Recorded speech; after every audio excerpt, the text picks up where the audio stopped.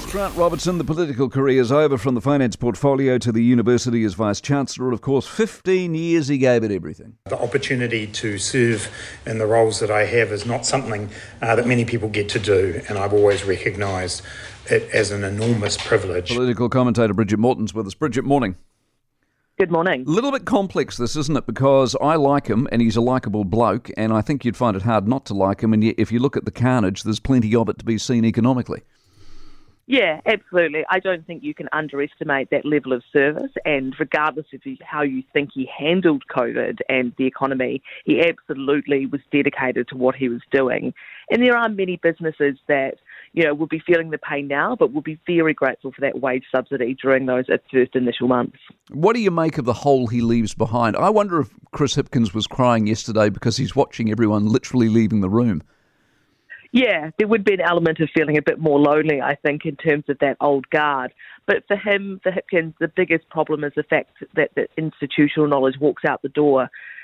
Robinson's heir, Barbara Edmonds, is very, very intelligent and very talented, but she doesn't have that 6 years of being actually in that seat as Minister of Finance.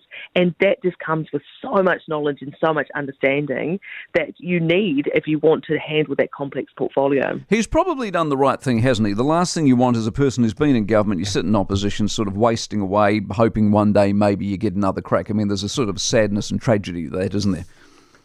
Yeah, and I think the writing was on the wall when he decided not to run in Wellington Central again. There was clearly setting up for the fact that he wanted to be able to leave, should they fall out of government.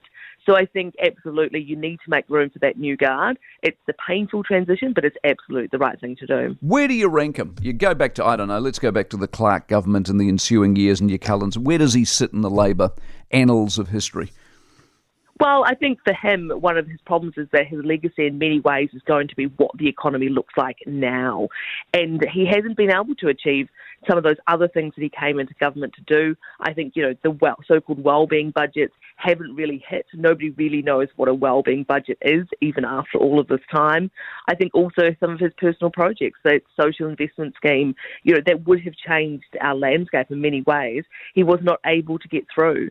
So I think for him, when you look back, it's going to be somewhat like Jacinda Ardern. It's going to be that he was the COVID Minister of Finance, not necessarily that he did anything to change the direction of the country. Appreciate the insight as always. Brigitte Morten, political commentator. And for more from Early Edition with Kate Hawkesby, listen live to News Talk ZB from 5 a.m. weekdays or follow the podcast on iHeartRadio.